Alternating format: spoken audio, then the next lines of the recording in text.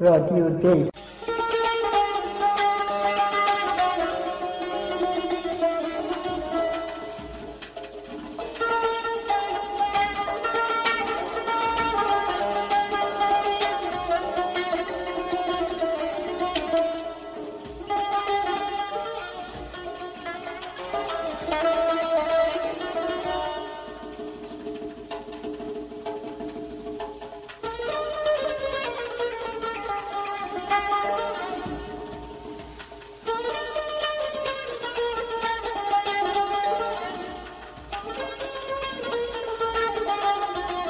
سلام، این اپیزود هشتم از رادیو دی هست که در مرداد ماه سال 1398 منتشر میشه.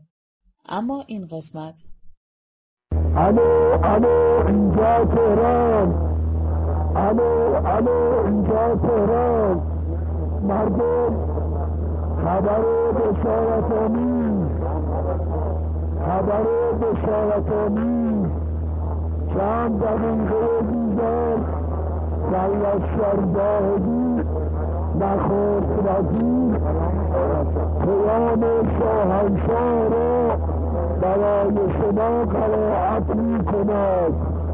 مردم شهرستان‌های ایران بیدار شاه باشید، مصدق خائن فرار کرده است. هزاران نفر را در تهران امروز مصدق خائن به مسلسل بسته است. مردم شهرستان ها، من که با شما سخن میگویم میر اشرافی نماینده مجلس شورای ملی هستم. مردم امروز در تهران ملت قیام کرده و خانه مصدق، روزنامه اطلاعات، روزنامه کیهان، روزنامه باختر را آتش زدند. مردم حسین فاطمی را قطعه کردند.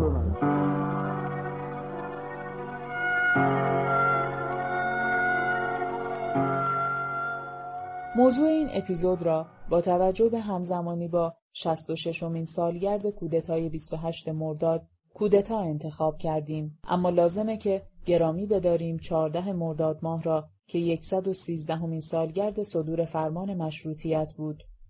در این اپیزود به صورت مشخص و طی 3 مقاله به قلم فرجاد ناطقی به 3 کودتای معاصر ایران میپردازیم. این 3 متن را در بخش‌های مختلف این اپیزود با صدای خود نویسنده خواهید شنید.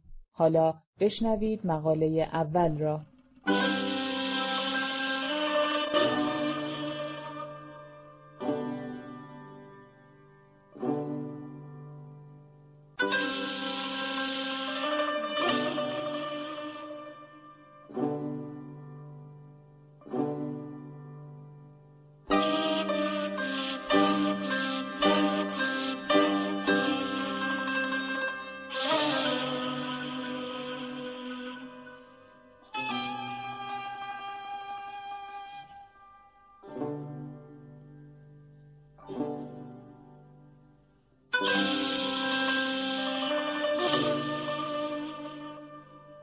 محمد علی شاه که از مجلس شورای ملی به خاطر کاهش بودجه دربار کینه به دل گرفته و از طرفی مشارکت سیاسی توده ها در قالب انجمنها را برنمیتابید، در آذر ماه 1286 به پشتیبانی مشروع خواهان که در رأس آنها شیخ فضلالله نوری قرار داشت، علیه نظام مشروطه اقدام به کودتا کرد.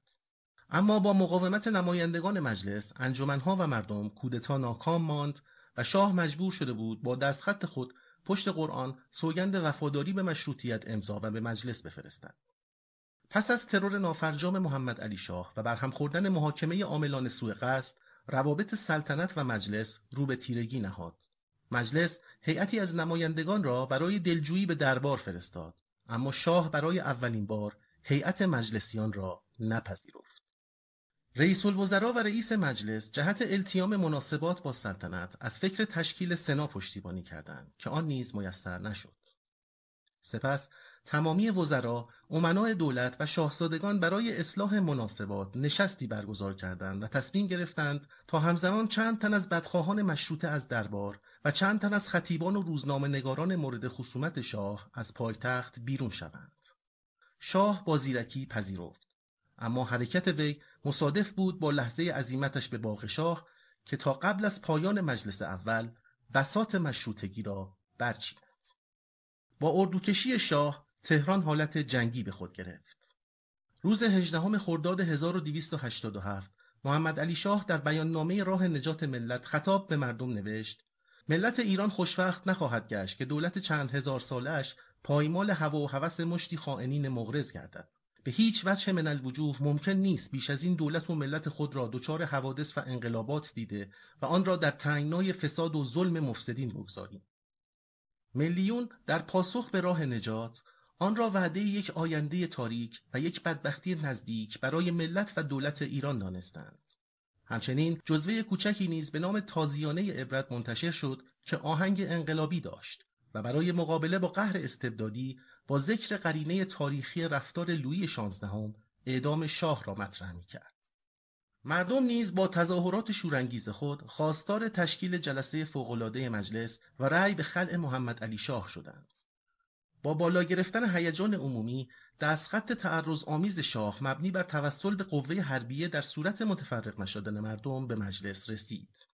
مجلس که همواره به پشتوانه مردم بر بحران‌ها چیره می‌گشت، به دلیل ضعف در رهبری با پراکنده کردن مردم میدان را از این پشتوانه خالی نمود. تبادل نامه‌های مجلس و شاه در اواخر خرداد ماه بیانگر اوج حاکمیت دوگانه در نظام سیاسی ایران بود. مجلس خطاب به شاه می‌نویسد: در جایی که از دولت کهنسال ایران نمانده بود مگر اسمی بی مسمی و استقلال آن منتهی بود به مویی موسوم به اراده ملوکانه، خاص و عام مملکت به حرکت عمومی خواستار تغییر مسلک سلطنت گردیدند، مبنی بر اینکه قوای مملکت ناشی از ملت است و سلطنت ودیعه‌ای است که به موهبت الهی از طرف مردم به شخص پادشاه مفوض شده است. اما سلسله وقایع ناگواری در این مدت اتفاق افتاده که تاریخ در ثبت و ضبط آن شرم و ترحم نخواهد داشت. مادامی که قصور واقعه بر قوانین اساسی جبران نشده، وکلای ملت تکلیف می‌دانند که عدم امکان تحمل خود را به موکلین خود اعلام نمایند. شاه نیز در پاسخ چنین می‌آورد: اولا بقا و فنای هر دولت و سلطنت منحصر به حکمت پروردگار است. ثانیاً ما در مقابل زحمات و ضرب شمشیر نیاکان سلطنت را ارث محقق و حق مسلم نفس نفیس خود می‌دانیم. عطوفت پدرانه بود که محض تکمیل اشاعه عدل و داد آراء عموم را راضی شدیم که در کلیه امور مداخله داده شود. بیشتر از این متحمل هواپرستی مغرضین نخواهیم بود تا به مشیت قادر متعال و توجهات ائمه هدی و تأییدات حضرت حجت عجل الله فرجه سلطنت خود را از روی حقیقت منظم و قانون اساسی را بدون تبعیض به موقع اجرا گذاریم تا عموم ملت از فواید آن بهره‌مند باشند. در آخرین مذاکرات شاه تعمداً برای به بنبست کشاندن گفتگوها شرط ناممکنی را مبنی بر تسلیم چند تن از روزنامه‌نگاران و خطیبان مشروطه خواه به دربار عنوان کرد که با مخالفت مجلس روبرو شد. بدینسان نقشه کودتا در 2 تیر ماه 1287 در 2 مرحله به اجرا درآمد. اول محاصره تدریجی مدرسه سپهسالار و ساختمان مجلس و بستن راههایی که به میدان بهارستان می‌رسید. دوم حمله نظامی که پیش از نیمروز آغاز گشت. در نتیجه جنگ میان قزاق خانه و مشروطه خواهان ابتدا پیروزی با مشروطه خواهان بود، اما دیری نپایید که آتش توپخانه تعیین کننده جنگ شد. لیاخوف فرمانده بریگاد مرکزی قوای قزاق ساختمان مجلس را با 126 گلوله کوبید. مجاهدان که در سنگرگاه‌ها پس از نبردی دلاورانه فشنگشان تمام شده بود جان باختند و به هنگام ظهر قزاقان وارد مجلس شده دست به تخریب و غارت زدند. پس از کودتا بهبهانی و طباطبایی دستگیر و از باغ شاه روانه تبعیدگاه شدند. میرزا جهانگیرخان سور اسرافیل و ملک المتکلمین بدون محاکمه اعدام شدند. میرزا ابراهیم آقا تبریزی نماینده آذربایجان پس از زد و خورد با قزاقان در پارک امین‌الدوله جان باخت. سید جمال‌الدین واعظ و محمد رضا مساوات فرار کردند که مساوات به قفقاز گریخت، اما سید جمال در بروجرد کشته شد. قاضی قزوینی با زهر و سلطان العلمای خراسانی مدیر روزنامه روح القدس زیر شکنجه جان سپردند. همچنین بیش از 30 تن از آزادیخواهان را به زنجیر کشیدند. عده زیادی از نمایندگان و روزنامه‌نگاران نیز برای حفظ جان خود به سفارتخانه‌ها پناه بردند. تنها شمار پناهندگان به سفارت انگلیس به بیش از 300 تن می‌رسید. سفارت برای همه آنها امنیت جانی و مالی گرفته و تنها از میان آنها تقی‌زاده، دهخدا، سید حسن حبل‌المتین و چند تن دیگر به حکم تبعید کشور را ترک گفتند. از بامداد روز 3 تیر ماه در تهران حکومت نظامی برقرار شد و لیاخوف حاکم نظامی تهران گردید. همچنین شاه دستخطی صادر و مجلس شورای ملی را به مدت 3 ماه منفصل نمود.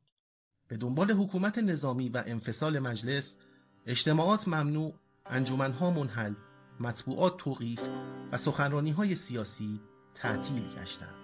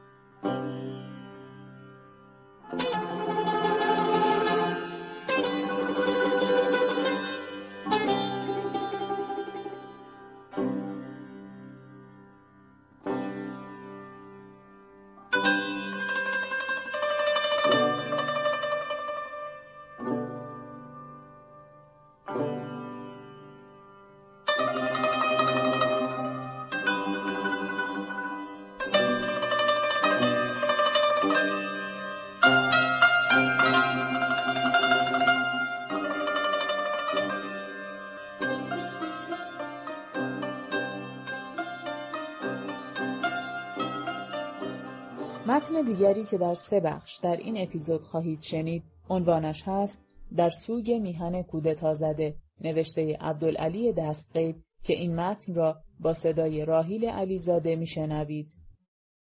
تاریخ عرصه تأثیر و تأثیرات متقابلی است که نشأت گرفته از کنش‌های اجتماعی است. هر واقعه سیاسی و اجتماعی مهم در روحیات و اندیشه‌های عموم مردم و به ویژه روشنفکران، اهل قلم و صاحبان فکر تأثیر می‌گذارد. وقتی فرمان مشروطه صادر شد و نشاط را به جامعه آورد، نویسندگان و شاعران هم که طالب فضایی برای فعالیت بودند، آثاری را در این باره پدید آوردند. اما بعد از وقتی که محمدعلی شاه مجلس را به توپ بست، اندوه و افسردگی بر مشروطه خواهان غالب شد. تا اینکه انقلابیون به تهران آمدند و مشروطه و مجلس را یک بار دیگر احیا کردند. جهان و الفبای ایران از دوره مشروطه وارد مرحله تازه‌ای شد. تأثیر فضای باز را در نوشته‌های روزنامه سور اسرافیل و تصانیف ملک الشعرا و مقالات دهخدا میتوان مشاهده کرد که با کودتای نظامی 1299 این فضا دستخوش سرکوب و ارعاب شد و نویسندگان و فعالان روزنامه‌نگار را به لاک خودشان فرو برد. در این زمان بهار ناله مرغ سحر را سر می‌دهد و خود را خواهان آزادی نشان می‌دهد. مرغ سحر ناله سر کن، داغ مرا تازه تر کن، زاه شرر با این قفس را بر شکن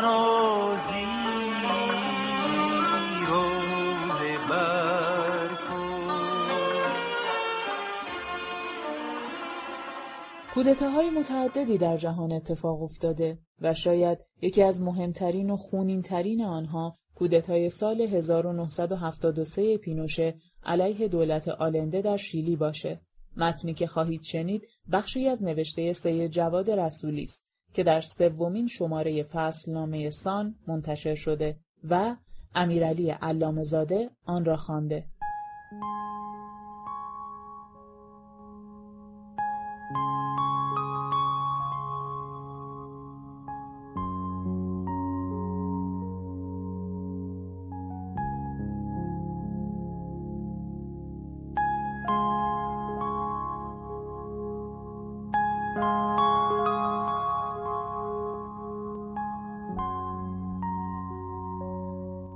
وقتی شکستن طلسم وحشت نوشته آریل دورفمن به فارسی منتشر شد و دربارش هم زیاد صحبت شد، روی جلد کتاب را برای ایگناسیو فرستادن. این کتاب یادداشت‌ها و تعاملات دورفمن است درباره محاکمه پینوشه و تأثیری که کودتای 1973 بر مردم شیلی و نسل بعدی گذاشت. دوست شیلیایی هم از وطن پرست‌ترین کسانی است که دیدم. از آنهایی که شب قهرمانی تیم فوتبال شیلی در کوپا آمریکا آنقدر فریاد زده بود که تا 2 روز صدایش در نمی آمد و یکی از سنت‌هایش در هر مهمانی دور همی پیدا کردن و نشان دادن ویدئویی بود که در آن بازیکنان تیم ملی در مراسم قبل از شروع بازی مقابل تیم اسپانیا سرود ملی شیلی را می‌خوانند. سرود آنها 10 ثانیه اضافی نسبت به زمان استاندارد فیفا برای این کار دارد و برای همین هم سرود از جایی به بعد در ورزشگاه قطع می شود. اما بازیکنان به خواندن ادامه می دهند با نگاه مصمم رو به جلو و دستها روی سینه و بعد تماشاگران هم به آنها می پیوندند. در آن 10 ثانیه فریاد 10,000 تماشاگر شیلیایی همراه با بازیکنان تیم ملی این کشور چنان فضای احساسی به ورزشگاه می دهد که چند لحظه ممکن است فراموش کنیم این یک بازی فوتبال جام جهانی است و قرار نیست جنگی اتفاق بیفته. ایگناسیو هر بار با چشمای اشکی برمیگشت، تک تک ما را نگاه میکرد تا تأثیر ویدئو را در همه ببیند. بعد از اینکه روی جلد کتاب را دید تایپ کرد استادیوم ناسیونال سانتیاگو شیلی. چند دقیقه بعد لینکی برایم فرستاد، مطلبی از یک روزنامه کشورش درباره داستان این ورزشگاه با تصویر از بخش شمالی آن که به جایگاه هشتم مشهور شده است. داستان کودتا را کم و بیش میدانیم. یک 11 سپتامبر دیگر، این بار در سال 1973 و در شهر سانتیاگو، کودتای ژنرال آگوستو پینوشه علیه دولت سالوادور آلنده آغاز سالهای تاریک برای شیلی است. استادیوم ملی سانتیاگو از همان روز اول کودتا تبدیل به یکی از مراکز شکنجه و بازجویی و اعدام مخالفان می شود، جایی که پاتوق پرشورترین هواداران فوتبال بود و هنوز هم هست. 12,000 نفر بین سپتامبر تا نوامبر این سال در استادیوم سانتیاگو تعیین تکلیف می شود. زمین فوتبال سکوها جایی است که مردان را نگه می دارند، زنان را به استخر و حمام‌های مجموعه می برند و رختکن‌ها و راهروها و 1-2 ساختمان اداری سلول‌های زندان است و سالن سرپوشیده مجموعه ورزشی محل بازجویی. رکورد کودتاچیان در دستگیری و سرکوب زندانی به 7,000 نفر در یک روز در همین ورزشگاه هم میرسد. در صورت لزوم حکم اعدام هم همینجا اجرا می شود. از مشهورترین کسانی که اینجا جانش را از دست می دهد، ویکتور خارا نوازنده و خواننده مشهور است. او تازه 3 سال قبل ترانه‌ای را بازخوانی کرده بود که از موفق‌ترین آهنگ‌هایش بود. درخت فراموشی. بله، رسم روزگار چنین است. امروز با وجود بازسازی استادیوم، جایگاه 8 در شمال ورزشگاه دست نخورده باقی گذاشته شده و کسی روی صندلی‌های چوبی قدیمی و رنگ رو رفته‌اش نمی‌نشیند. آن بخش محل یادآوری فاجعه است. روی جایگاه با حروف درشت نوشتند: یک ملت بی خاطره، یک ملت بی آینده است. ایگناسیو این جمله را هم جداگانه برایم تایپ کرده با ایموجی پرچم شیلی و کنارش هم پرچم ایران. واقعا تحت تاثیر قرار گرفته که در ایران آنقدر داستان شیلی را می‌دانند و دوست دارند. پایان داستان ورزشگاه و کودتا اما این است: دولت پس از دیکتاتوری پینوشه قانون عفو عمومی را در سال 1978 به تصویب مجلس می‌رساند. شیلی تصمیم می‌گیرد ملت بیاینده‌ای نباشد. در گذشته و یادآوری مدامش باقی نماند. ببخشد اما فراموش نکند.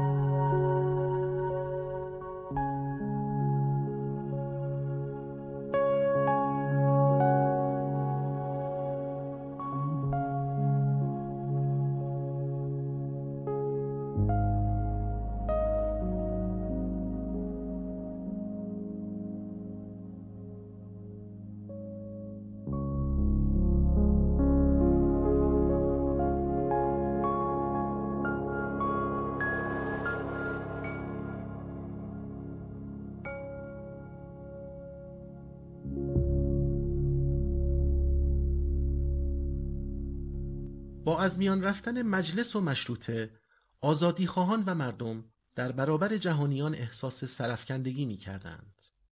لیکن بازی بدینجا ختم نشد.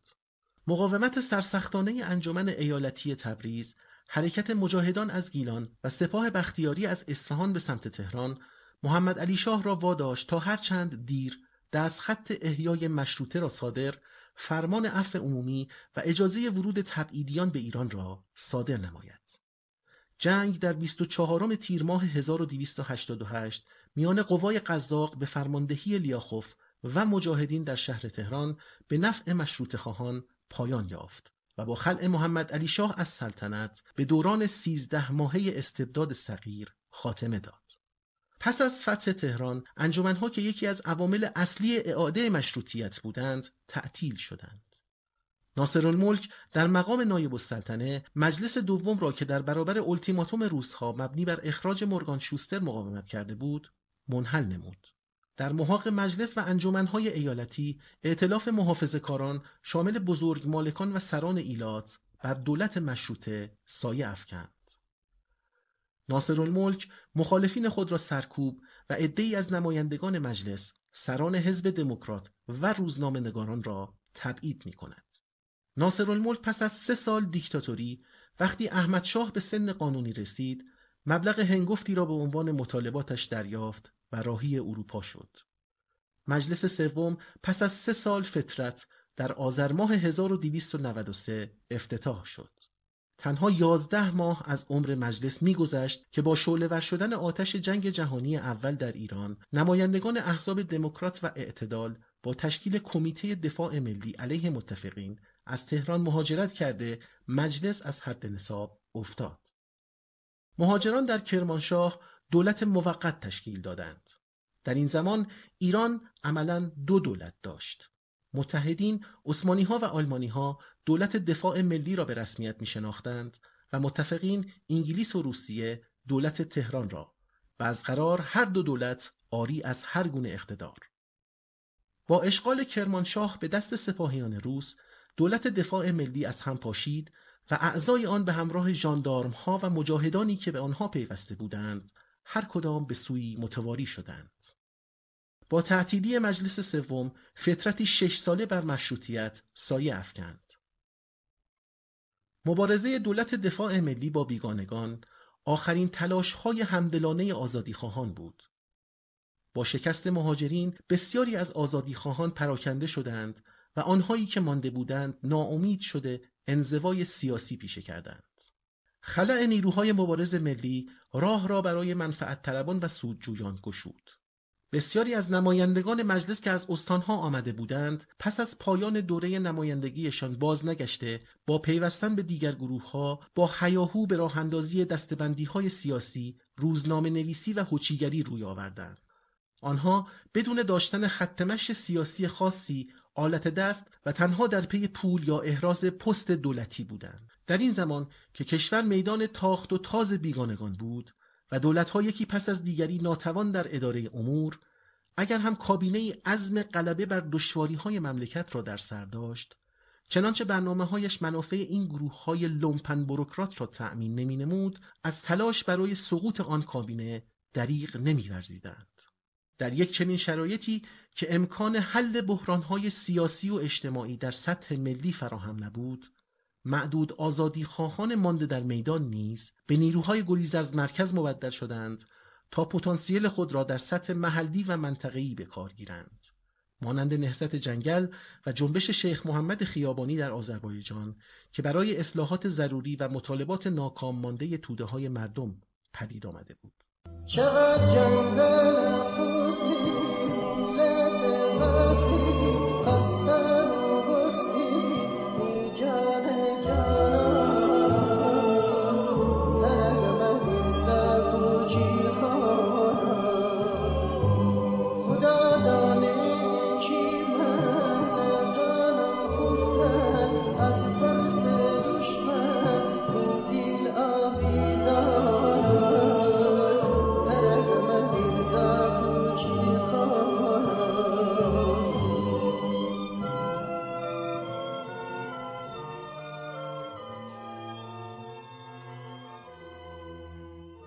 از چشمانداز بین المللی نیز بریتانیا پس از جنگ جهانی اول 2 هدف عمده را دنبال می‌کرد.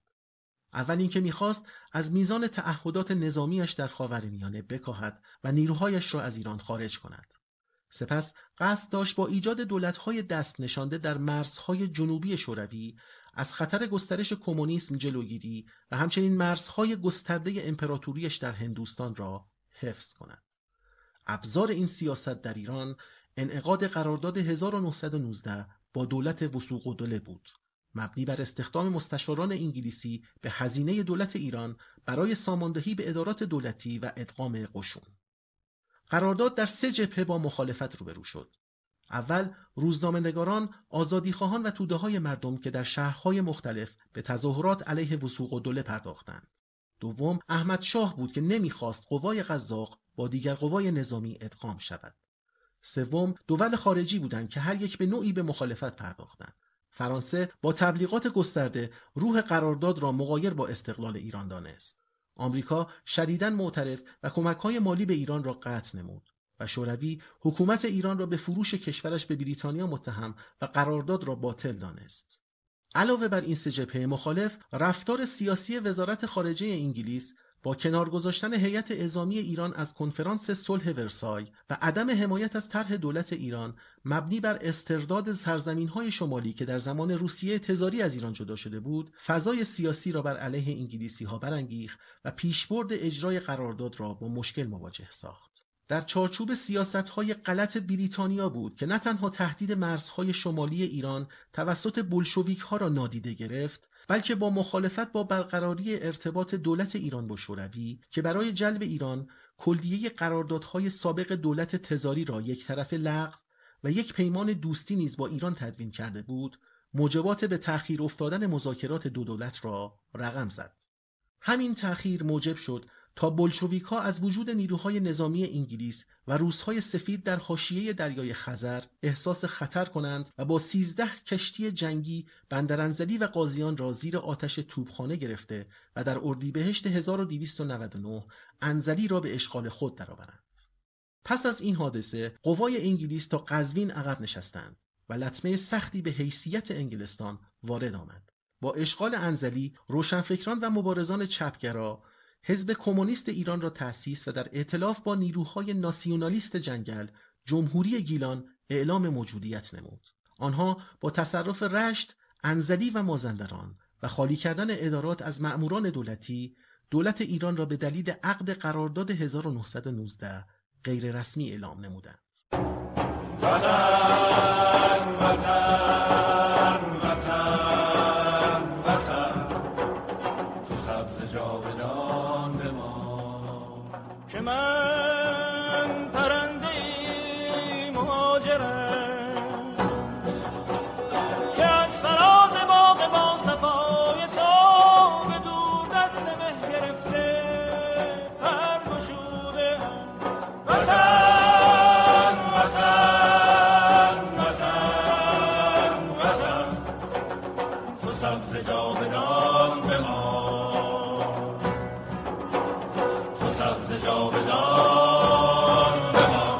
پس از پایان جنگ جهانی اول، ناامنی و هرج و مرج بی‌سابقه‌ای در کشور حکم فرما شده بود.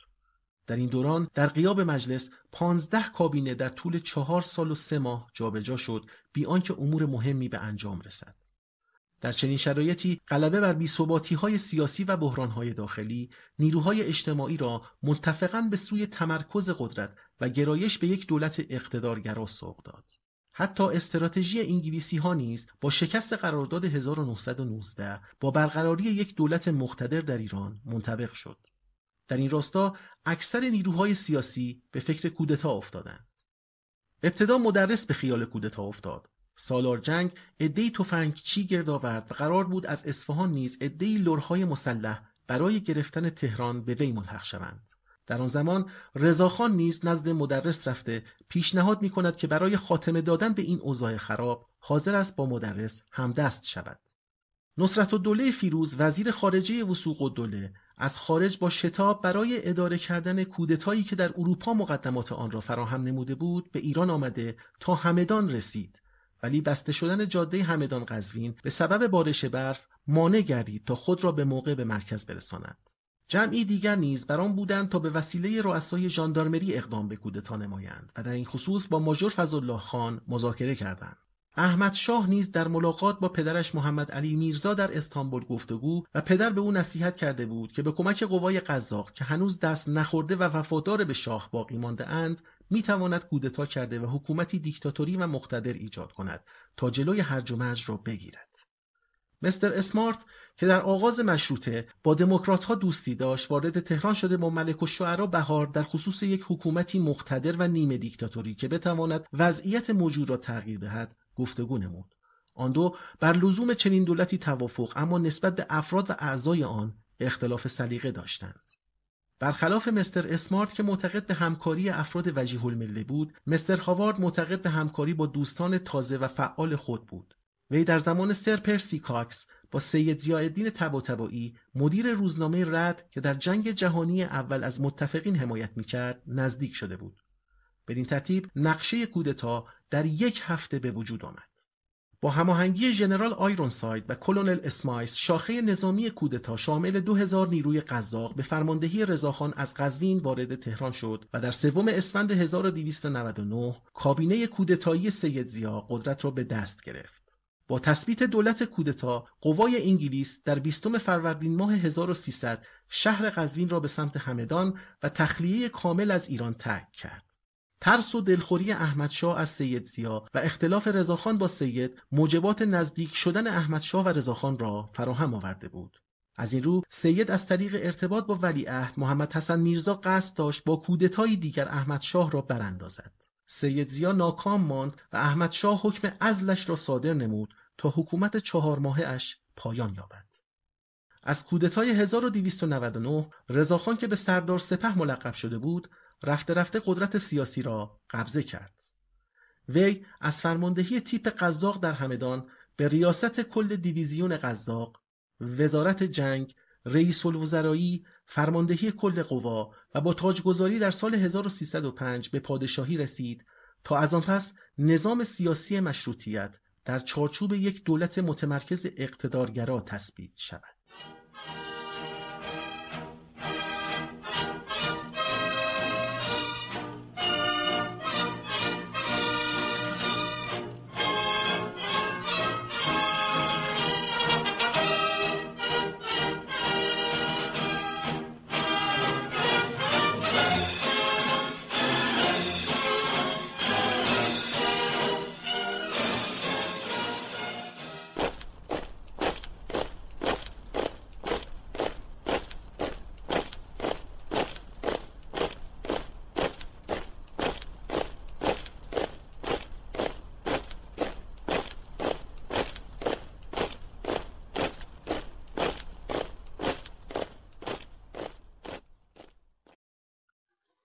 تأثیر کودتای 28 مرداد به هیچ فرم و شکل ادبی خاصی منجر نشد و تنها در محتوا رخ داد. پیش از آن داستان و شعر ما دگرگونی‌های خود را صورت داده بود و نیما و هدایت هر یک در مقطعی دست به ابتکارات جدید در ادبیات ایران زدند. در واقع این محتوا بود که به تراژدی نزدیک شد و به عنوان نمونه در آثار تولیلی و نادرپور و نصرت رحمانی به تأسی از بودلر ادبیات سیاه را پایه گذاردند. تنها پس از کودتا و رو شدن پیامدهای فاجعه بار آن بود که شاعران نوسرای عضو یا هوادار حزب به اهمیت مصدق و پیکار او پی بردند. ضربه کودتا برای جنبش روشنفکری ایران کمرشکن بود. پاره‌ای از نویسندگان و هنرمندان به زندان افتادند و بسیاری از بیم تعقیب و آزار نظامیان از صحنه اجتماع پنهان شدند. مرتضی کیوان، نویسنده و منتقدی که دوست نزدیک بسیاری از شاعران نوگرا بود، 1 سال پس از کودتا در کنار افسران وابسته به حزب تیرپاران شد. گروه بزرگی از نویسندگان و شاعران پیشرو به انزوا فرو رفتند. در تنهایی و بیپناهی سموم یأس و نومیدی به شعر آنها رنگی تلخ و نومیدانه داد. بازتاب این یأس و درماندگی را میتوان از سال 1333 در شعر کسانی مانند مهدی اخوان ثالث، هوشنگ ابتهاج، سیاوش کسرایی، نصرت رحمانی، محمد زهری، نادر نادرپور، منوچهر نیستانی و منوچهر آتشی به روشنی دید. اسماعیل شاهرودی با درد و افسوس به گذشته نگاه کرد. خون آینده را از سنگ فرش انتظار شستند و صلیب دردها را شکستند و برچیدند. طاق نصرت آرزوها را از کهکشانها، زیرا او از جاده دیگر گذشته بود. نیما یوشیج که شعر او پس از شهریور 1320 از شادابی و امید رنگ گرفته بود و پیوسته از فرارسیدن صبح روشن سخن می گفت، پس از کودتا با لحنی خسته و نومید از چیرگی شب سنگینی گفت که با کودتا بر خاک میهن سایه افکنده بود.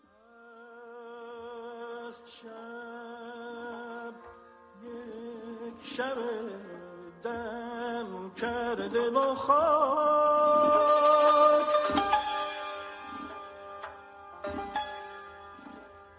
رنگ رخ باخته است، باد نوباوه ابر از بر کوه سوی من تاخته است. هست شب همچو ورم کرده تنی گرم در استاده هوا، هم از این روز نمی‌بیند اگر گم شده این راهش را. تمثیل رهروی که در سنگینی و تاریکی هوا راه خود را گم می کند، در شعر برخی از پیروان نیما پژواک یافته است. کسرایی در شعر پاییز سروده 1333 می گوید: پاییز برگ ریز گریزان ز ماه و سال، بر سینه سپید دم تو نوار خون آویختند.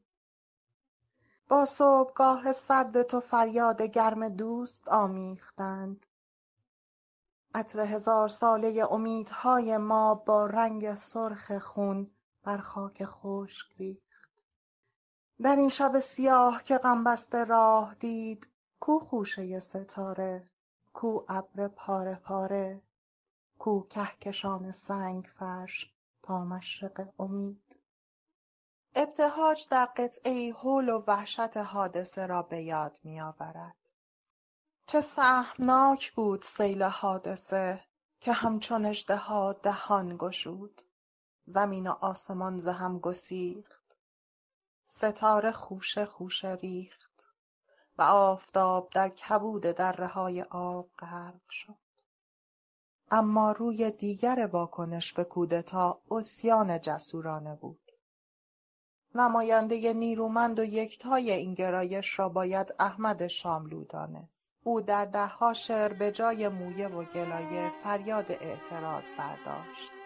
شاملو از فاجعه کودتا چنین یاد می‌کند: سال بد، سال باد، سال اشک، سال شک، سال روزهای دراز و استقامتهای کم، سالی که غرور گدایی کرد، سال پست، سال درد، سال عذاب، سال اشک پوری، سال خون مرتضی، سال کبیسه. سپس شاعر در کشاکش یأس و امید راه چاره را در سرکشی و عصیان می‌یابد. من عشقم را در سال بد یافتم که میگوید مایوس نباش؟ من امیدم را در یأس یافتم، مهتابم را در شب یافتم، عشقم را در سال بد یافتم. و هنگامی که داشتم خاکستر می شدم گر گرفتم. زندگی با من کینه داشت، من به زندگی لبخند زدم. خاک با من دشمن بود، من بر خاک خفتم. چرا که زندگی سیاهی نیست، چرا که خاک خوب است. من بد بودم اما بدی نبودم، از بدی گریختم و دنیا مرا نفرین کرد و سال بد در رسید. سال اشک پوری، سال خون مرتضی، سال تاریکی. در شعری دیگر از یارانی یاد می کند که در برابر هیولای کودتا از پای در آمدند. نه به خاطر آفتاب، نه به خاطر حماسه، به خاطر سایه بام کوچکش، به خاطر ترانه‌ای کوچکتر از دستهای تو. نه به خاطر جنگل‌ها، نه به خاطر دریا، به خاطر یک برگ، به خاطر یک قطره روشن‌تر از چشمهای تو. نه به خاطر دیوارها، به خاطر یک چپر، نه به خاطر همه انسانها، به خاطر نوزاد دشمنش شاید. نه به خاطر دنیا، به خاطر خانه تو، به خاطر یقین کوچکت که انسان دنیایی است. به خاطر آرزوی یک لحظه من که پیش تو باشم، به خاطر دستهای کوچکت در دستهای بزرگ من و لبهای بزرگ من بر گونه‌های بیگناه تو. به خاطر پرستویی در باد هنگامی که تو هلهله می کنی، به خاطر شبنمی بر برگ هنگامی که تو خفته ای، به خاطر یک لبخند هنگامی که مرا در کنار خود ببینی، به خاطر یک سرود، به خاطر یک قصه در سردترین شبها، تاریکترین شبها، به خاطر عروسک‌های تو، نه به خاطر انسان‌های بزرگ، به خاطر سنگ فرشی که مرا به تو میرساند، نه به خاطر شاهراه‌های دوردست، به خاطر ناودان هنگامی که میبارد، به خاطر کندوها و زنبورهای کوچک، به خاطر جار بلند ابر در آسمان بزرگ آرام، به خاطر تو، به خاطر هر چیز کوچک و هر چیز پاک به خاک افتادند. به یاد آر، عموهایت را میگویم، از مرتضی سخن میگویم. و در شعری دیگر از امیدواری به آینده‌ای میگوید که کودتا آن را در هم شکسته اما نتوانسته نابود کند.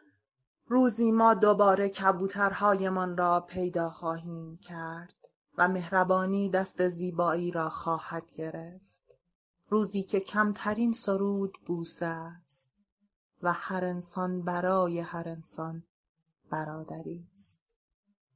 روزی که دیگر درهای خانه‌شان را نمی‌بندند، قفل افسانه است و قلب برای زندگی بس است. و من آن روز را انتظار می‌کشم، حتی روزی که دیگر نباشم. متنی که میشنوید بخشی از پاسخ عادل مشایخی به احمد نقیب زاده است که در روزنامه شرق به تاریخ اول شهریور 1395 منتشر شده و در آن به مفهوم کودتا پرداخته شده. این متن را با صدای امیرعلی علامه‌زاده میشنویم.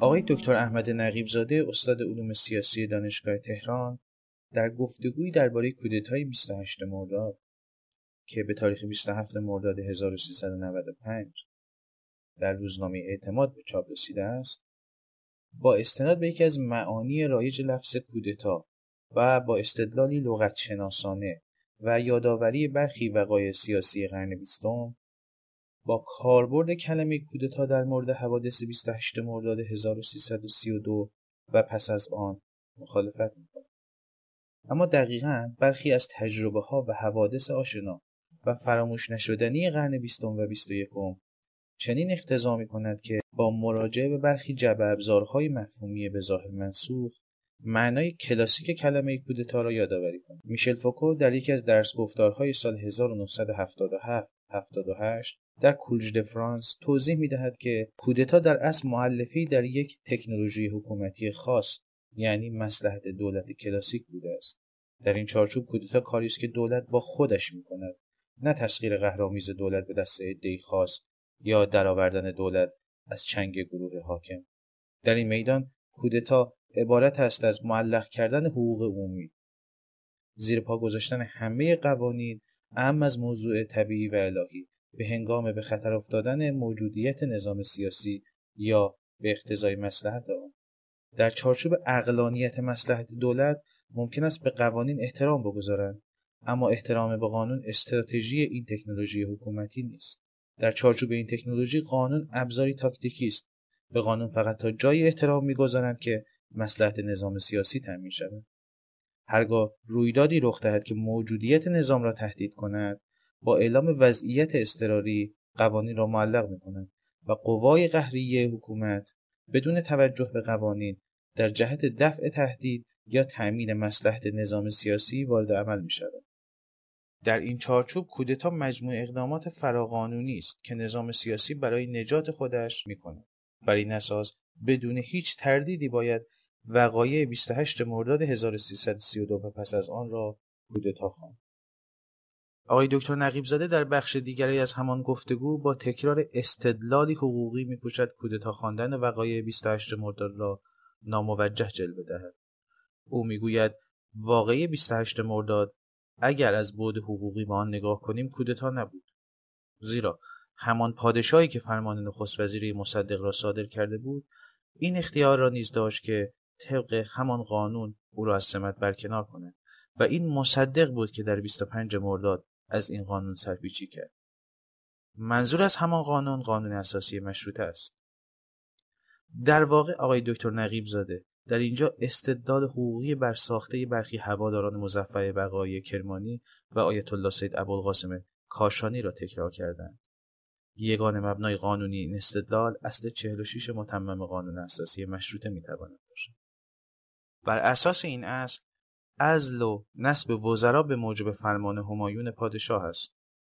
اما معنای این اصل این نیست که پادشاه اصالتاً حق نصب و عزل وزرا را دارد، چرا که این معنا با مفاد اصل 44 قانون اساسی مشروطه در تعارض قرار می‌گیرد. طبق این اصل شخص پادشاه از مسئولیت مبراست. وزرای دولت در هر گونه امور مسئول مجلسین هستند. چگونه ممکن است کسی که حق نصب و عزل دارد قانونا از مسئولیت مبرا باشد؟ از سوی دیگر بر اساس قواعد دیسکورس یا گفتار حقوقی هرگاه به کسی وظیفه‌ای محول می شود او اولا و به ذات در مقابل اعطا کننده وظیفه باید پاسخگو باشد. بنابراین آنچه در اصل 46 مورد اشاره قرار گرفته نقش تشریفاتی پادشاه مشروطه در امضا و تایید حکم وزارت وزرایی است که میبایست از سوی مجلس شورای ملی برگزیده شود.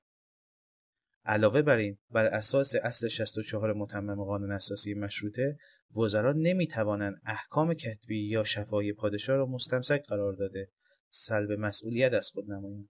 بر اساس این اصل میتوان گفت برخلاف تصور آقای دکتر نقیب زاده نه مصدق و نه هیچ کسی دیگری نمیتوانست و نمیتواند با استناد به فرمان کتبی عزل حتی در صورت مخدوش نبودن و ابلاغ آن در شرایط عادی ادعا کند مصدق پس از دریافت حکم کتبی عزل در 25 مرداد 1332 دیگر نخست وزیر نبوده و مسئولیتی نداشته است. با همه این اوصاف به نظر می رسد برسازندگان استدلال حقوقی برای توجیه کودتا به این نکات واقف بودند، زیرا به جای استناد به اصل 46 متمم قانون اساسی مشروطه به انحلال مجلس استناد می کنند. اما نکته اینجاست که در هیچ جایی از قانون اساسی مشروطه نیامده است که در صورت انحلال مجلس شاه خود به خود حق عزل و نصب پیدا می‌کند. پرسشی که باقی میماند این است که انحلال مجلس از طریق همه کرسی آیا با اصول مشروطیت سازگار است؟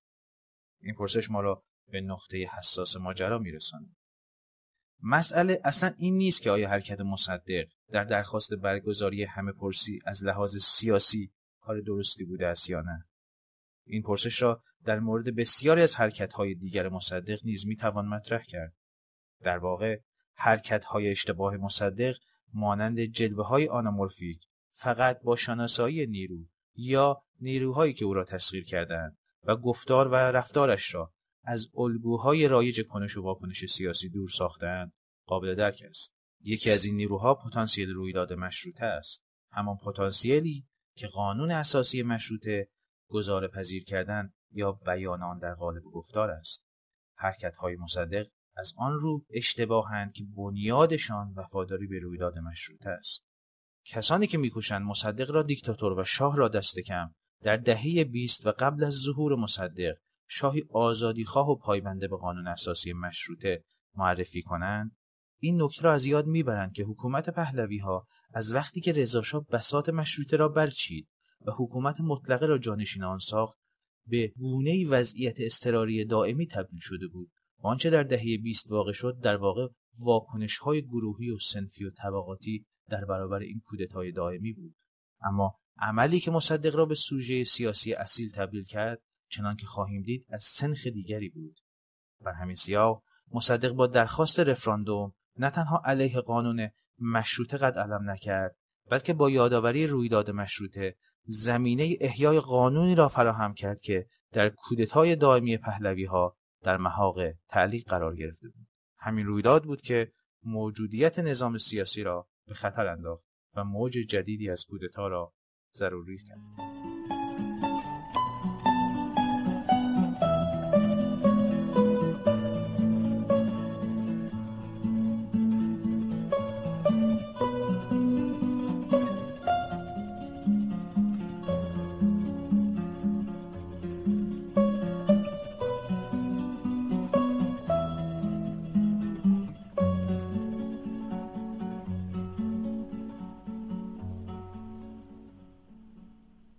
مهدی اخوان ثالث به تأثیر از مبارزات پرشور و هیجان دهه 1320 خود را امید خوانده بود. او پیش از کودتا در سال 1328 سرمست از پیکار در راه پیروزی رنجبران سروده بود: عاقبت حال جهان طور دگر خواهد شد، زبر و زیر یقین زیر و زبر خواهد شد. گوید امید سر از باده پیروزی گر، رنج بر مظهر آمال بشر خواهد شد. همین گوینده پس از کودتا شعر خود را به عصاره یأس و افسردگی بدل کرد و در عزای عاجل آن بی نجابت باغ موی سر داد. او در شعر باغ بیبرگی دیاری پرمصیبت را تصویر می کند که پاییز در آن جاودانه خانه کرده است. آسمانش را گرفته تنگ در آغوش، با اون پوستین سرد نمناکش. باغ بیبرگی روز و شب تنهاست، با سکوت پاک غمناکش. گو بروید یا نروید، هرچه در هر جا که خواهد یا نمیخواهد. باغبان و رهگذاری نیست، باغ نومیدان چشم در راه بهاری نیست. گر ز چشمش پرتو گرمی نمیتابد، ور به رویش برگ لبخندی نمیروید، باغ بیبرگی چه میگوید که زیبا نیست؟ باغ بیبرگی خنده‌اش خونیست اشک‌آمیز، جاودان بر اسب یالافشان زردش میچمد در آن پادشاه فصل‌ها پاییز. اما در چکامه نامدار زمستان است که امید با قدرت تمام پرچم یأس و اضطراب را بر فراز میهن کودتا زده خود به اهتزاز درآورده است. سلامت را نمیخواهند پاسخ گفت، سرها در گریبان است. کسی سر بر نیارد کرد پاسخ گفتن و دیدار یاران را. نگه جز پیش پا را دید نتواند، که ره تاریک و لغزان است. وگر دست محبت سوی کسی یازی، به اکراه آورد دست از بغل بیرون، که سرما سخت سوزان است. پس از جنگ جهانی دوم، نظام سرمایه‌داری از بازار محوری به دولت محوری دگردیسی یافت. لذا از کشورهای تحت سلطه استعمار زدایی شد و در مناسبات جهانی شرایط استقلال دولت ملت‌ها به مثابه یک واحد اقتصادی مستقل فراهم آمد.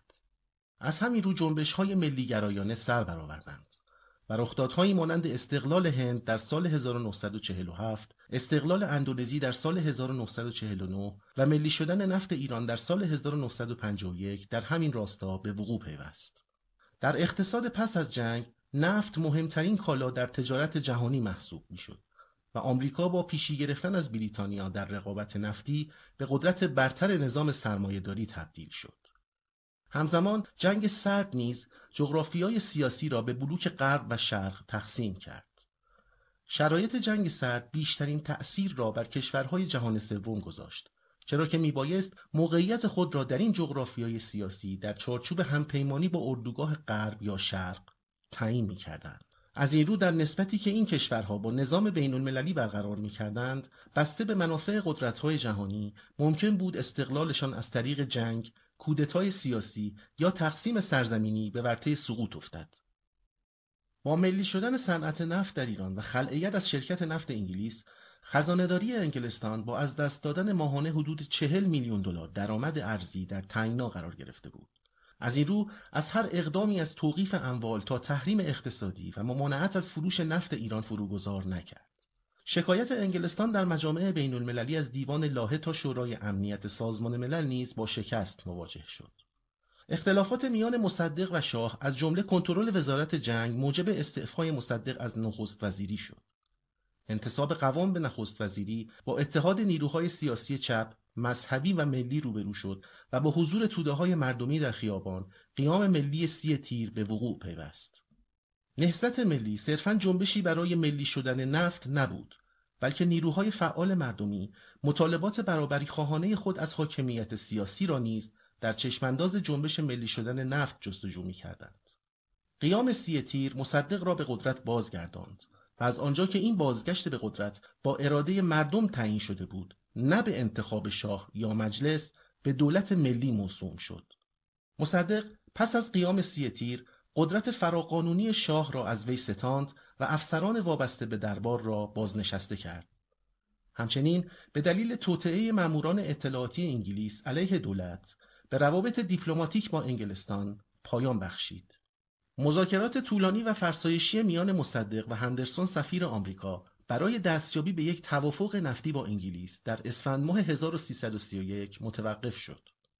مهمترین محور اختلاف در این مذاکرات پرداخت غرامتی بود که مصدق آن را منحصراً به ارزش دارایی‌های شرکت نفت منوط کرده بود، اما انگلیسی‌ها علاوه بر آن ضرر و زیان از دست دادن کسب و کار را نیز طلب می‌کردند که مصدق زیر بار آن نرفت. نظام سرمایه‌داری در شرایط استعمارزدایی از جهان ملی شدن نفت ایران را به رسمیت می‌شناخت، اما تا جایی که کنترل بر تولید، توزیع و قیمت نفت از دستشان خارج نشود. لذا زمانی که آمریکا نهضت ملی ایران را تهدیدی بر هژمونی کارتل‌های نفتی قلمداد نمود، تصمیم گرفت این جنبش را به بهانه واهی جلوگیری از نفوذ کمونیسم سرکوب کند.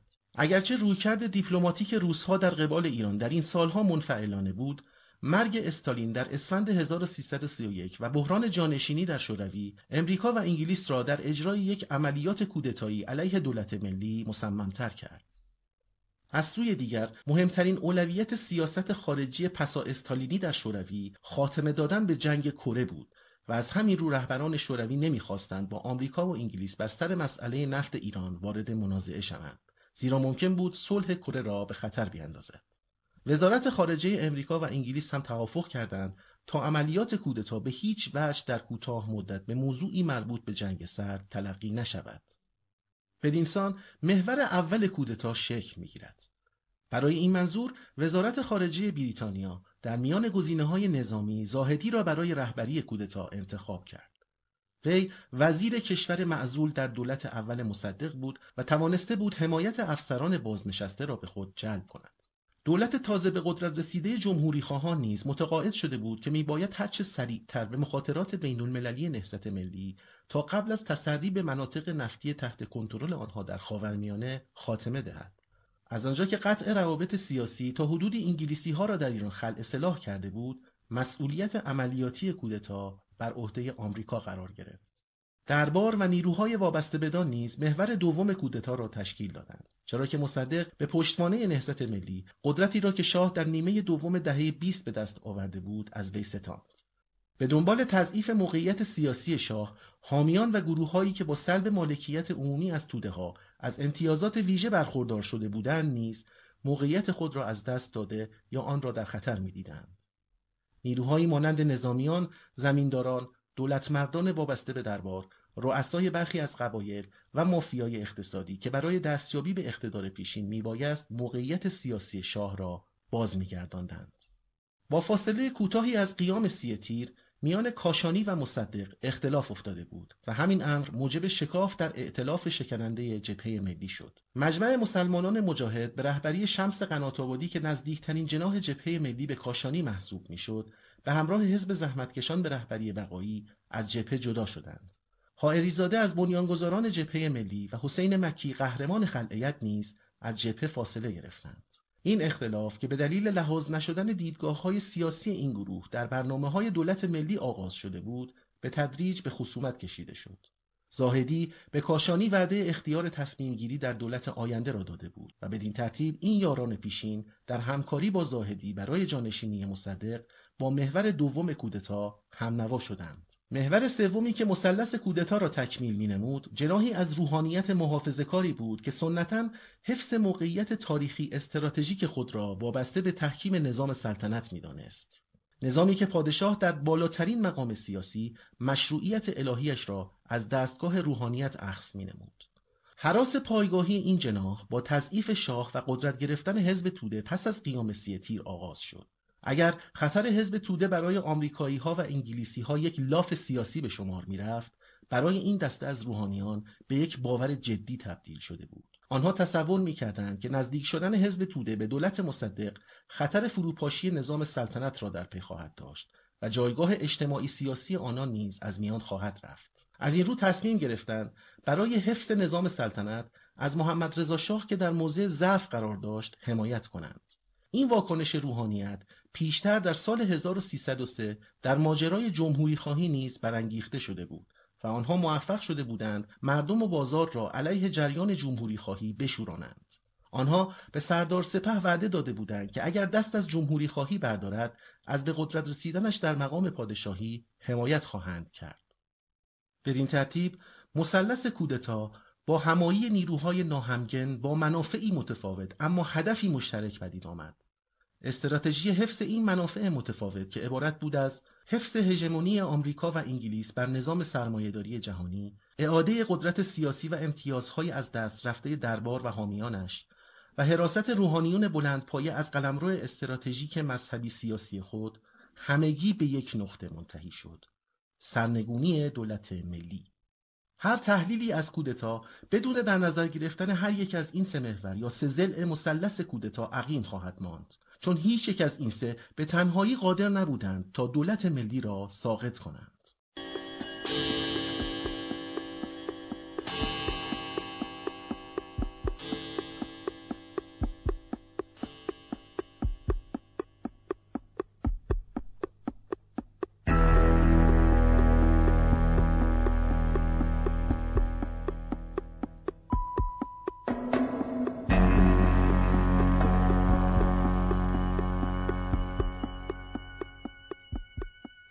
در 28 تیر ماه 1332 کرمیت روزولت به عنوان فرمانده عملیات مشترک سیا و MI6 با نام آژاکس از مرز عراق وارد ایران شد. طرح آژاکس از 2 مرحله تشکیل شده بود: اجرای عملیات اطلاعاتی برای ایجاد جنگ روانی و تبلیغاتی علیه حزب توده و اجرای عملیات نظامی برای سرنگونی دولت. عملیات نظامی کودتا وابسته به شاه بود، چرا که او تنها شخصیت دارای اعتبار در میان افسران ارتش محسوب میشد. شاه که از قیام 30 تیر به بعد چشم ترس شده و از هر گونه کنش فراقانونی اجتناب میکرد، حاضر نبود تا در این عملیات نقشی بر عهده گیرد. از طرفی شاه انتخاب زاهدی به منزله یک نخست وزیر نظامی به جای مصدق را یک گرفتاری بزرگتر تلقی میکرد. برای همین زاهدی برای جلب اطمینان شاه نامه بدون تاریخ استعفایش از نخست وزیری را امضا و به وی تسلیم کرد. از طرفی به شاه التیماتوم داده شد که اگر شرایط را نپذیرد، انگلیس و آمریکا بدون او عملیات را اجرا و حمایت خود از خاندان پهلوی را متوقف خواهند نمود. شاه برای اینکه از معرکه دور بماند به رامسر سفر کرد و در همانجا فرمانهای عزل مصدق و نخست وزیری زاهدی را صادر و تحویل سرهنگ نصیری فرمانده گارد شاهنشاهی داد. اما نقشه کودتا توسط یک افسر گارد که از اعضای سازمان مخفی افسران حزب توده بود لو رفت. لذا در بامداد 25 مرداد با تمهیدات لازم نصیری و نیروهای گارد همراهش که برای ابلاغ فرمانها به منزل مصدق رفته بود بازداشت شدند. با اعلام خبر شکست کودتا شاه از ایران گریخت و زاهدی به مخفیگاه سیاه انتقال یافت. مردم، هواداران جبهه ملی و حزب توده در تظاهراتی ضد سلطنتی به خیابانها ریختند و مجسمه‌های شاه و پدرش را پایین کشیدند. عملیات آژاکس با همکاری محور اول و دوم کودتا عملاً شکست خورده بود. به ویژه آنکه با اشغال خیابانها توسط مردم اجرای عملیات نظامی کودتا امکان پذیر نبود. اما شکست عملیات آژاکس پایان کودتا نبود. فرار شاه از کشور محور سوم ائتلاف علیه دولت یعنی روحانیت سنتی را برانگیخت تا برای جلوگیری از فروپاشی نظام سلطنت نیروهای خود را سازماندهی کند.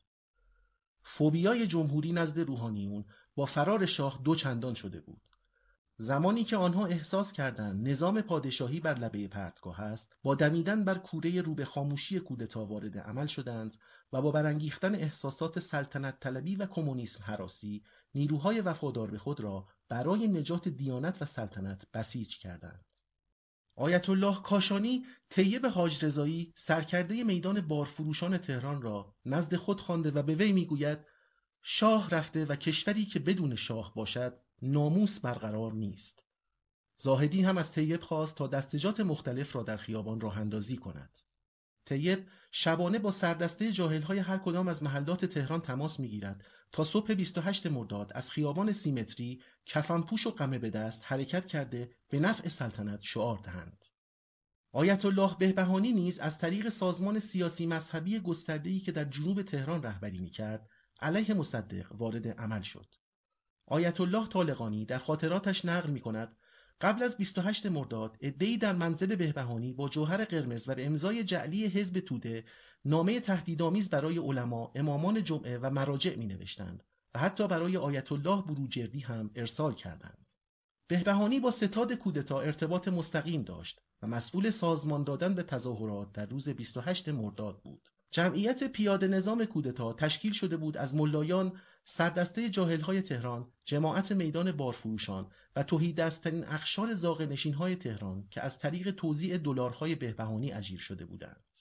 همچنین زورخانه‌داران، اوباش، چاقوکشان، سردسته قمارخانه‌ها و فاحشه‌خانه‌ها که توسط مافیای اقتصادی مانند برادران رشیدیان خریداری شدند. اما آنچه جماعت چند صد نفری اجیر شدگان را به جمعیتی چشمگیر در روز 28 مرداد تبدیل نمود، اضافه شدن جماعت‌های مذهبی بود که نه به خاطر پول بلکه به دلیل ارادت ورزی به روحانیت وارد صحنه شدند. همچنین حضور برخی اصناف و کسبه بازار که بر اثر عملیات تخریبی سازمان سیاه که به نام حزب توده انجام می‌پذیرفت از آینده مالی و جانی خود به هراس افتاده بودند. در 27 مرداد هندرسون در ملاقات با مصدق معترض حملات مردم به غربی‌ها شد و تهدید کرد اگر شرایط به حالت عادی باز نگردد اتباع آمریکایی را از ایران خارج خواهد نمود. وی همچنین موقعیت قانونی مصدق را زیر سوال برد و متذکر شد که شاه عملاً وی را خلع کرده است. اگرچه مصدق پاسخ داد که مطابق قانون اساسی شاه حق برکناری نخست وزیران را ندارد، اما بازی روانی او کار خودش را کرده و مصدق را عصبی کرده بود تا بلافاصله به رئیس شهربانی تلفن کرده و هر گونه تظاهرات را ممنوع کند. هندرسون در یادداشت‌های خصوصی خود می‌نویسد این اشتباه مهلک پیرمرد بود. بدین ترتیب در بامداد 28 مرداد پیاده نظام کودتا با شعار هواداری از شاه خیابان‌های خالی از نیروهای انقلابی را به راحتی به اشغال خود درآوردند. با تسلط نسبی این نیروها بر شهر، گارد شاهنشاهی و برخی از امرای ارتش وفادار به شاه نیز وارد عمل شده، با تسخیر تانک‌ها، مراکز نظامی، ارتباطی و ادارات دولتی را تصرف کردند تا اینکه سرنگونی دولت ملی از رادیو اعلام شد.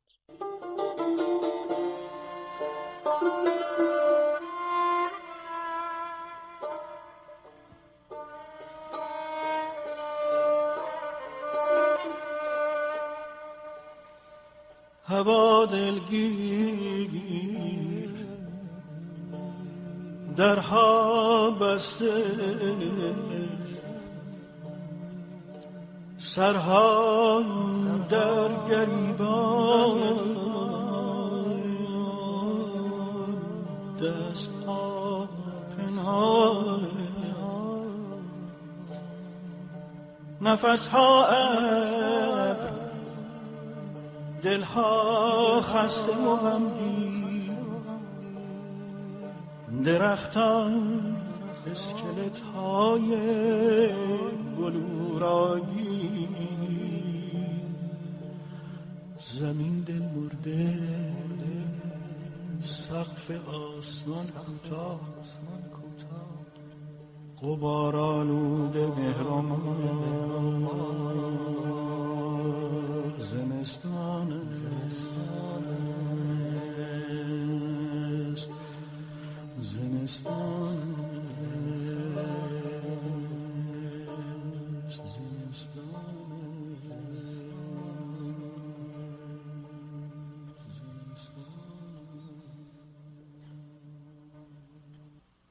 در پایان نگاهی انتقادی خواهیم داشت به قرائت‌هایی از کودتای 28 مرداد که بسیاری از نویسندگان، مورخان و اساتید دانشگاه با گزاره‌پذیر کردن و صحه گذاشتن بر روایت‌های خاص از این رخداد، آن را به یک باور عمومی تبدیل کرده‌اند. 1.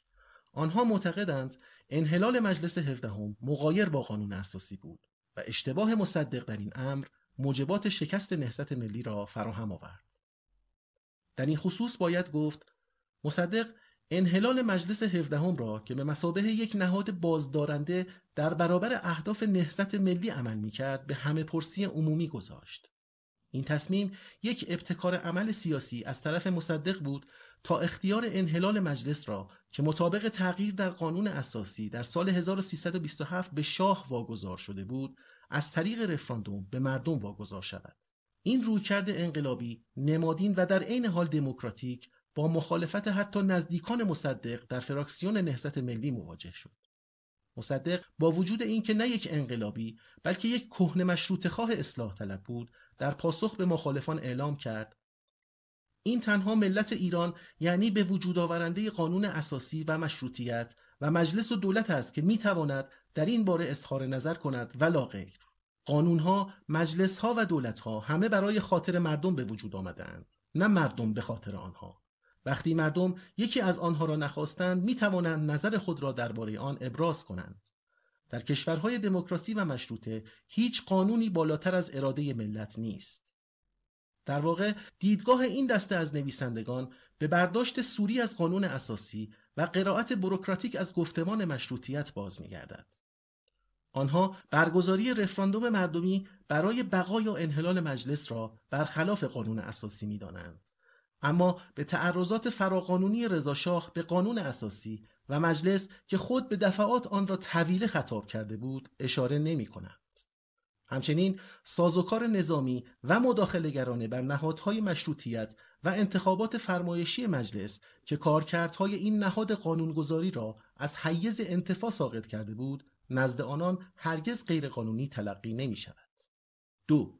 طبق روایت رایج این نویسندگان مردم در صبح روز کودتای 28 مرداد شعار زنده باد مصدق و ظهر همان روز شعار مرگ بر مصدق سر دادند. چنین گفته‌ای به برداشت نخبه‌گرایانه از تاریخ باز می‌گردد. بر اساس این رویکرد نخبه‌گرایانه که در تاریخ نگاری ما مرسوم است، تمام پیروزی‌های تاریخی به نخبگان و تمام شکست‌های تاریخی به توده‌های مردمی نسبت داده می‌شود. زمانی که در فاصله بین 25 تا 27 مرداد خیابان‌های تهران در وضعیت انقلابی به سر می‌برد، مردم شهرهای اصفهان، اهواز، کرمانشاه، عراک، همدان، مهاباد، بیرجند، بروجرد، آبادان و قزوین نیز با پشتیبانی از مصدق بازارها را تعطیل و خواستار مجازات کودتاچیان شدند. حتی برخی اهالی شهرستانها از جوانان گرفته تا نمایندگان بازار و اتحادیه‌های کارگری برای دفاع از دولت و مملکت خواهان عزیمت به تهران شدند. پس چنین گفته‌ای درباره توده‌های مردمی در روز 28 مرداد افسانه‌ای بیش نیست. 3. به باور برخی از این نویسندگان شکست نهضت ملی و سرنگونی دولت مصدق امری اجتناب ناپذیر بوده است. در این خصوص نیز باید گفت در حالی که شاه در ائتلاف با بیگانگان در توطئه علیه دولت ملی مشارکت و پس از شکست کودتای 25 مرداد از کشور گریخته بود، حاکمیتش از هیچ مشروعیت و اعتباری برخوردار نبود. آن زمان اکثر نیروهای سیاسی چه با رویکرد جمهوری خواهی و چه با رویکرد مشروطه خواهی خواستار پایان دادن به سلطنت پادشاهی شدند که در برابر آرمانهای مردمش با بیگانگان متحد شده بود. در حالی که در روز 25 مرداد مردم در خیابانها مجسمه‌های شاه و پدرش را پایین می‌کشیدند، فاطمی که طرفدار جمهوری بود، علی اکبر دهخدا را به منزل مصدق برده تا در جلسه فوق‌العاده فراکسیون نهضت ملی و اعضای کابینه احتمال معرفی او به عنوان رئیس جمهور محتمل آتی بررسی شود. اما مصدق با یادآوری سوگند وفاداریش به پادشاهی مشروطه دستور اکید داد هر کس حرف از جمهوری بزند تحت تعقیب قرار گیرد. با این واکنش مصدق اعضای جلسه تصمیم گرفتند با تشکیل شورای سلطنت به ریاست دهخدا سرنوشت سلطنت را از طریق رفراندوم مردمی تعیین کنند. این همه در شرایطی امکان پذیر شده بود که خیابانها در تسخیر توده‌های مردمی برای حمایت از دولت ملی قرار داشت. در حالی که همه چیز برای یک تحول تاریخی آماده بود، مصدق هر گونه تظاهرات را ممنوع اعلام کرد. وی شب قبل از کودتا شخصاً از خلیل ملکی خواست تا در روز بعد اعضای حزب نیروی سوم از هر گونه تظاهرات خیابانی پرهیز کنند. مصدق حتی کمک قشقایی‌ها برای جلوگیری از کودتا را رد کرد. حتی در روز 28 مرداد مصدق نه تنها درخواست حزب توده را برای مقاومت مسلحانه نپذیرفت، بلکه دست رد به سینه جبهه ملی به منظور تشکیل یک گارد ملی برای دفاع از دولت زد. بدین ترتیب برخلاف روایت‌های رایج، مردم هرگز در روز کودتا از ترس به خانه‌هاشان نخزیدند، بلکه طبیعی بود زمانی که ارتش از طرف مصدق فرمان آتش داشت به خیابان‌ها نریزند. خیابان آخرین تجلیگاه خواست و اراده مردمی است، همان تجلیگاهی که مصدق را در قیام 30 تیر به قدرت بازگرداند. در سرنوشت سازترین لحظات تاریخی این سیاست خیابانی است که تعیین کننده است. مصدق در روز 28 مرداد 1332 خیابان را به مخالفان باخت، وگرنه شکست نهضت ملی امری اجتناب ناپذیر نبود.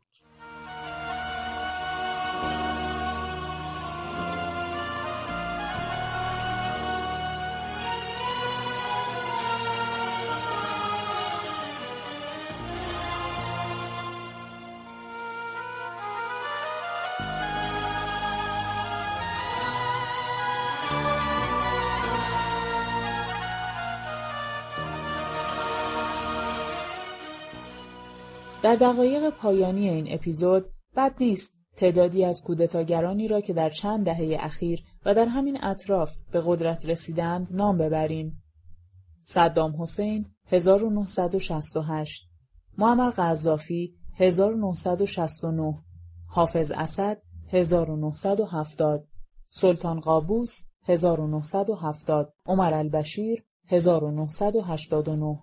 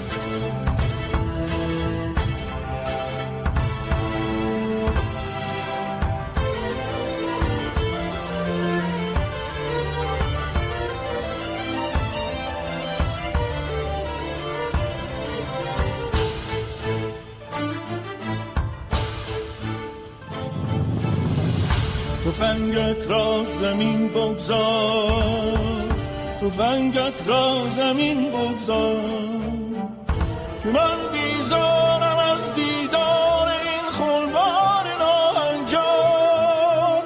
تفنگ دست تو یعنی زبان آتش و آهن، من اما پیش این اهریمنی ابزار بنیان کم ندارم جز زبان دل، زبان دل، دلیل بیز از مهر تو ای با دوستی دشمن، با دوستی دشمن. به پایان اپیزود 8 رادیو دی میرسیم. مثل همیشه ازتون تشکر میکنیم که به رادیو دی گوش میکنید و به ما بازخورد میدید. ما را به دوستان اهل تفکر خودتون هم معرفی کنید. در پایان به قطعه‌ای از موسیقی متن فیلم پل چوبی ساخته کارن همایون فر گوش میکنیم. خدا نگهدار.